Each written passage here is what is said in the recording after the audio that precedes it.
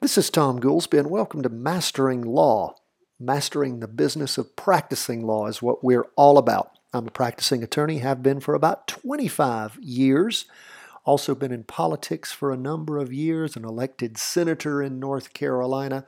Continue to keep my law practice open while I did that, and I taught law as an adjunct professor, for about 18 years. Now, I practiced law throughout my time as a professor. That was only a 2 hour a week course, one semester a year, and it's a part-time job in the North Carolina General Assembly in the Senate, although I can tell you it is a full-time job when you're in session. It is hard to keep a law practice going, but thank the good Lord I was nonetheless able to do it.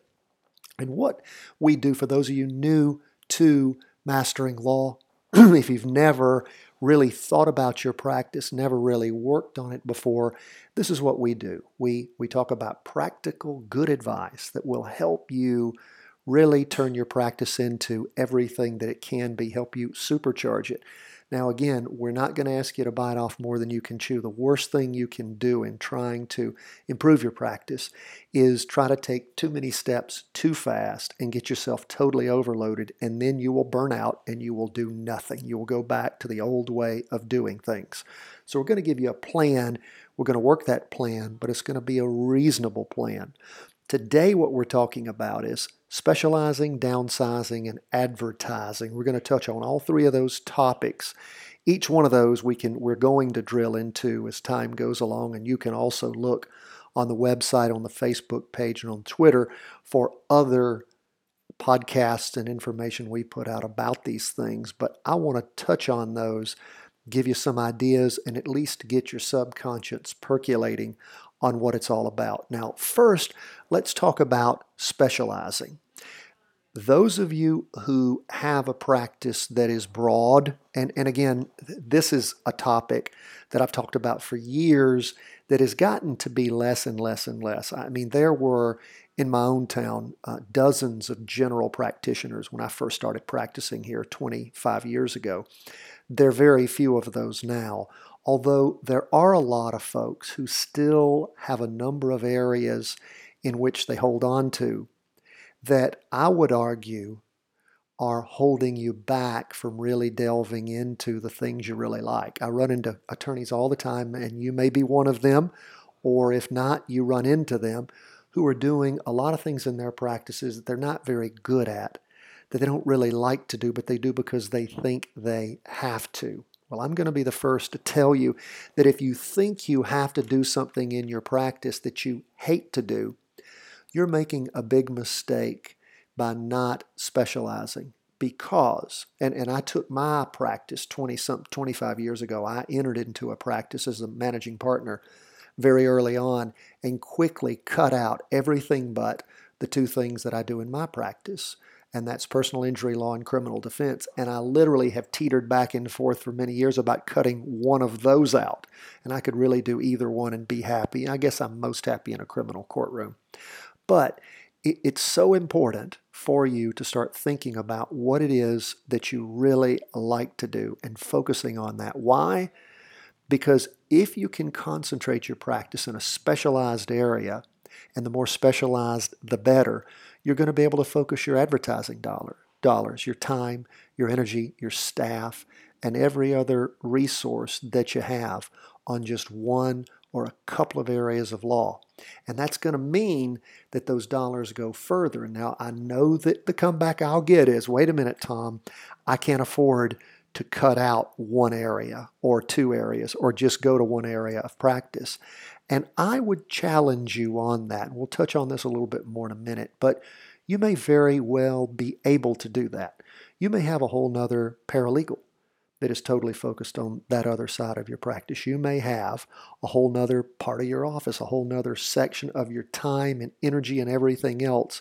And also, we tend to be good at what we like. We tend to put off and not be good at what we don't like. So improving the quality of your life and the quality of your practice and making sure that you hone down your costs and the outgoing money in order to bring that money in is something that is extremely important for you to consider and for you to engage in. Management is also so much easier. You have less time, less energy wasted. So consider that. Now, how do you choose which area in which to specialize? Well, it's easy. There's really only two choices. You either choose what you like, so criminal defense for me versus, say, family law. For me, it's an easy choice. I like criminal defense. I don't know squat about family law and I'm not interested in it, never have been. Or you can choose profits. Maybe it's family law versus estates. So what do you do? Well, I would argue that you consider again what you like over what's profitable. And why? Well, you want to love what you do.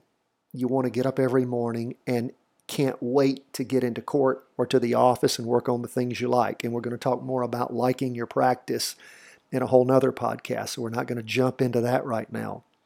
But like I touched on just a minute ago, people will say, well, wait a minute, I need a bigger income stream. I need more cases. And what you're doing when you start thinking of things that way, that if you have two choices and you're forced into this dilemma and you do what you dislike or what you even hate versus what you enjoy, I would argue you're being a small-minded fool. And why is that? Well, if you do what you love, you can work harder and you can work smarter to get more clients, to cut costs in order to keep up your profits. So don't be small-minded. And remember, you don't have to make these decisions by yourself. Nothing that I ever talk about here, I want you to do in a vacuum. I want you to think about it. I want you to sit down with a pad and paper and mull over it and write down the pros and the cons, the benefits. I want you to sit down with your accountant, with your bookkeeper, or if you're your own bookkeeper, we're going to talk about outsourcing that. I don't think that's necessarily a good idea unless you've got a really simple practice and you just want to save the money, but I still don't think it is. So what should you do? Well, there's plenty of folks that will consult with you, yours truly being one of them. There are plenty of mastermind groups that we are in the process of forming right now. Depending on when you listen to this, the mastermind might actually be full at that point. But if you're interested, contact me. And you've also, if all else fails, a friend who has a good business mind that has nothing to gain or lose by the advice they share with you. So what we need to do is determine how much we can specialize, how much we can hone our practices down into an area that we enjoy. And by doing that, we're going to free up so many of our resources. I mean, just imagine working less and making the same amount of money, or even here's one, making maybe a little less money, but having more free time to enjoy what you like. And maybe making less money, but having less costs, so maybe in the end you make more money. How are you going to even figure that out? Well, you're not going to figure that out on your own. You've not figured it out to date, and you're going to need help getting there. We're going to touch a little bit more on that here in just a minute as we get into the next. So we've gone from specializing. Now we're going to jump into number 2, downsizing. Why should you downsize? I can guarantee you, any organization can off the top cut 10% out of their budget any day of the week. Ask any corporate guy, any efficiency expert, they can tell you that all of us waste lots and lots of money and time. Now, I'm not the one who's going to tell you to cut out your latte, cut out your dinner 2 or 3 times a week, cut out your tennis, cut out the things you like, your sports membership, all that. I just want to make sure that the money you're spending is money you want to spend on things that you like. And this again is where we can't be stupid about downsizing. We don't want to throw out the baby with the bathwater, as that old saying goes. But we do want to get a handle on what it is we're spending our money on. I mean, again, do you need the office you currently have in the area where you currently have it? Do you need the space that you currently have? Do you need more space? A lot of times we need less space. We need to utilize the space we have. Is there somebody else you can lease out part of that space to, or sublease? We're going to talk later about how important it is for you to own your own office space. But right now, We're not going to jump into that. We're just going to we're just considering what costs are.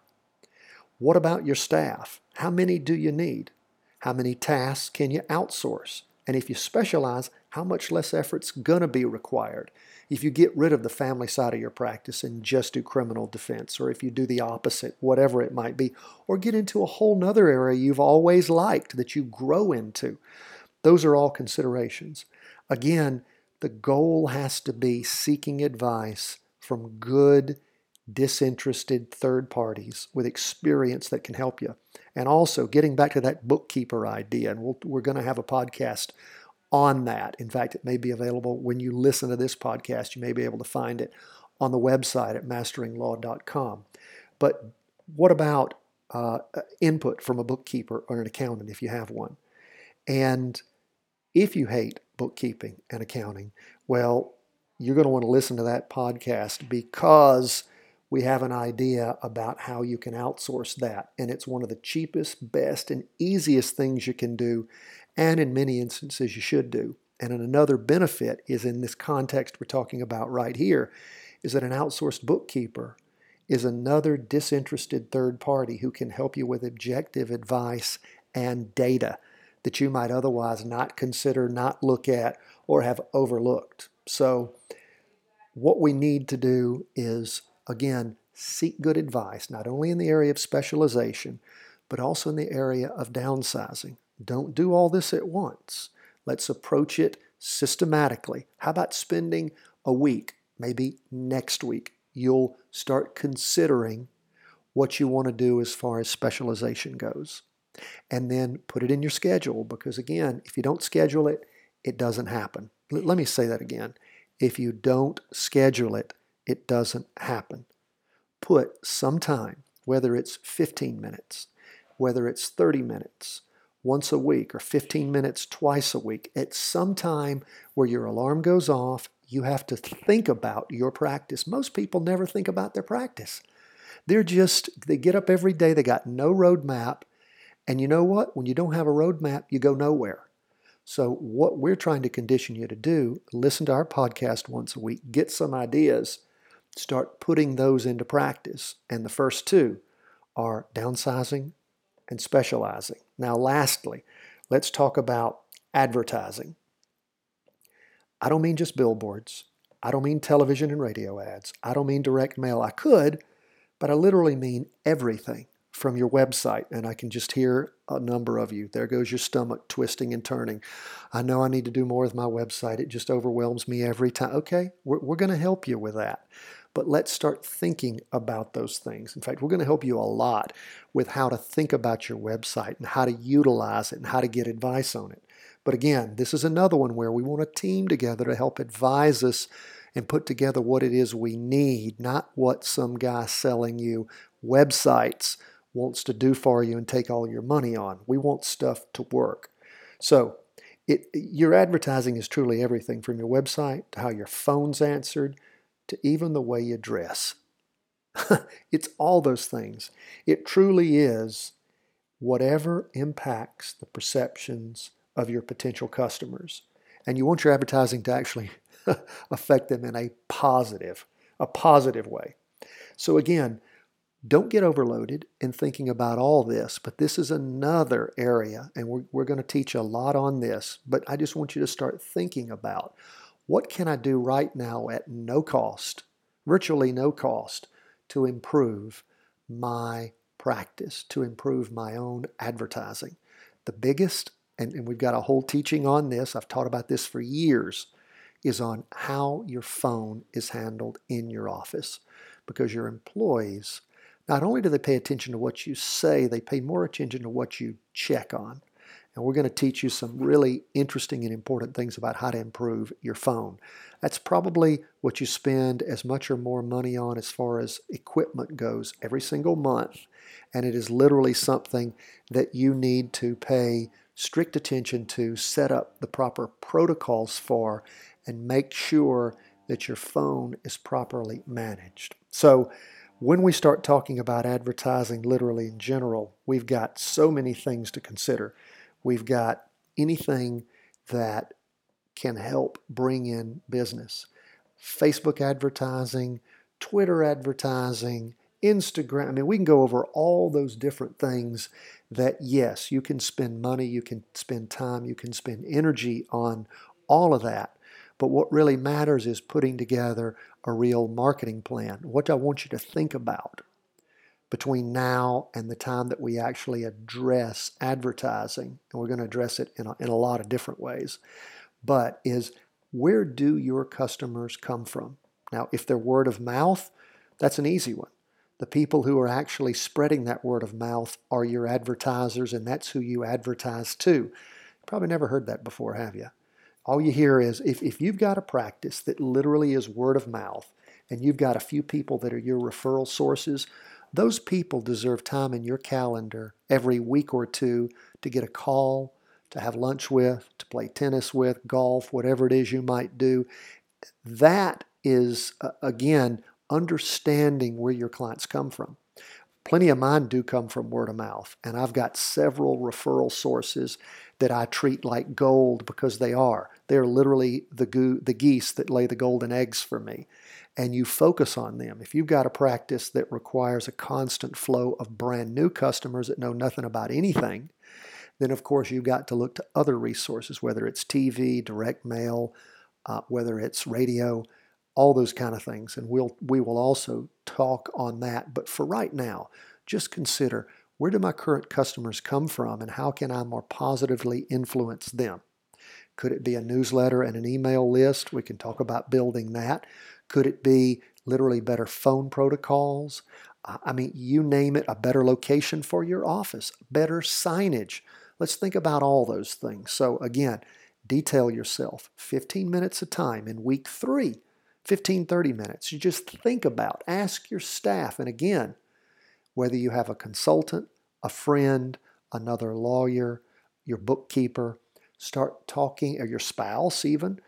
Again, but you got to be careful where you get your ideas from. You don't want to talk to a lawyer who's never made it well to give you advice about how to make money and be successful. Remember, you learn success from successful people.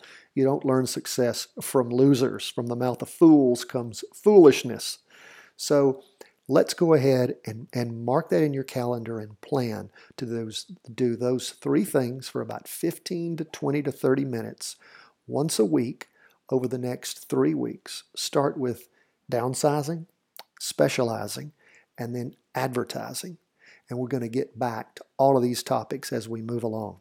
That's been our training for today. We do appreciate you joining us on Mastering Law. It's always good to have you with us. We love your feedback. We would very much appreciate hearing from you, telling us what you're interested in, what you'd like to hear in the future. And be sure to go to the website, sign up for the newsletter, join us on Facebook and Twitter. We love to hear from you. We love your comments. And let us know what we can do to help. God bless. Wish you the best in your practice from masteringlaw.com.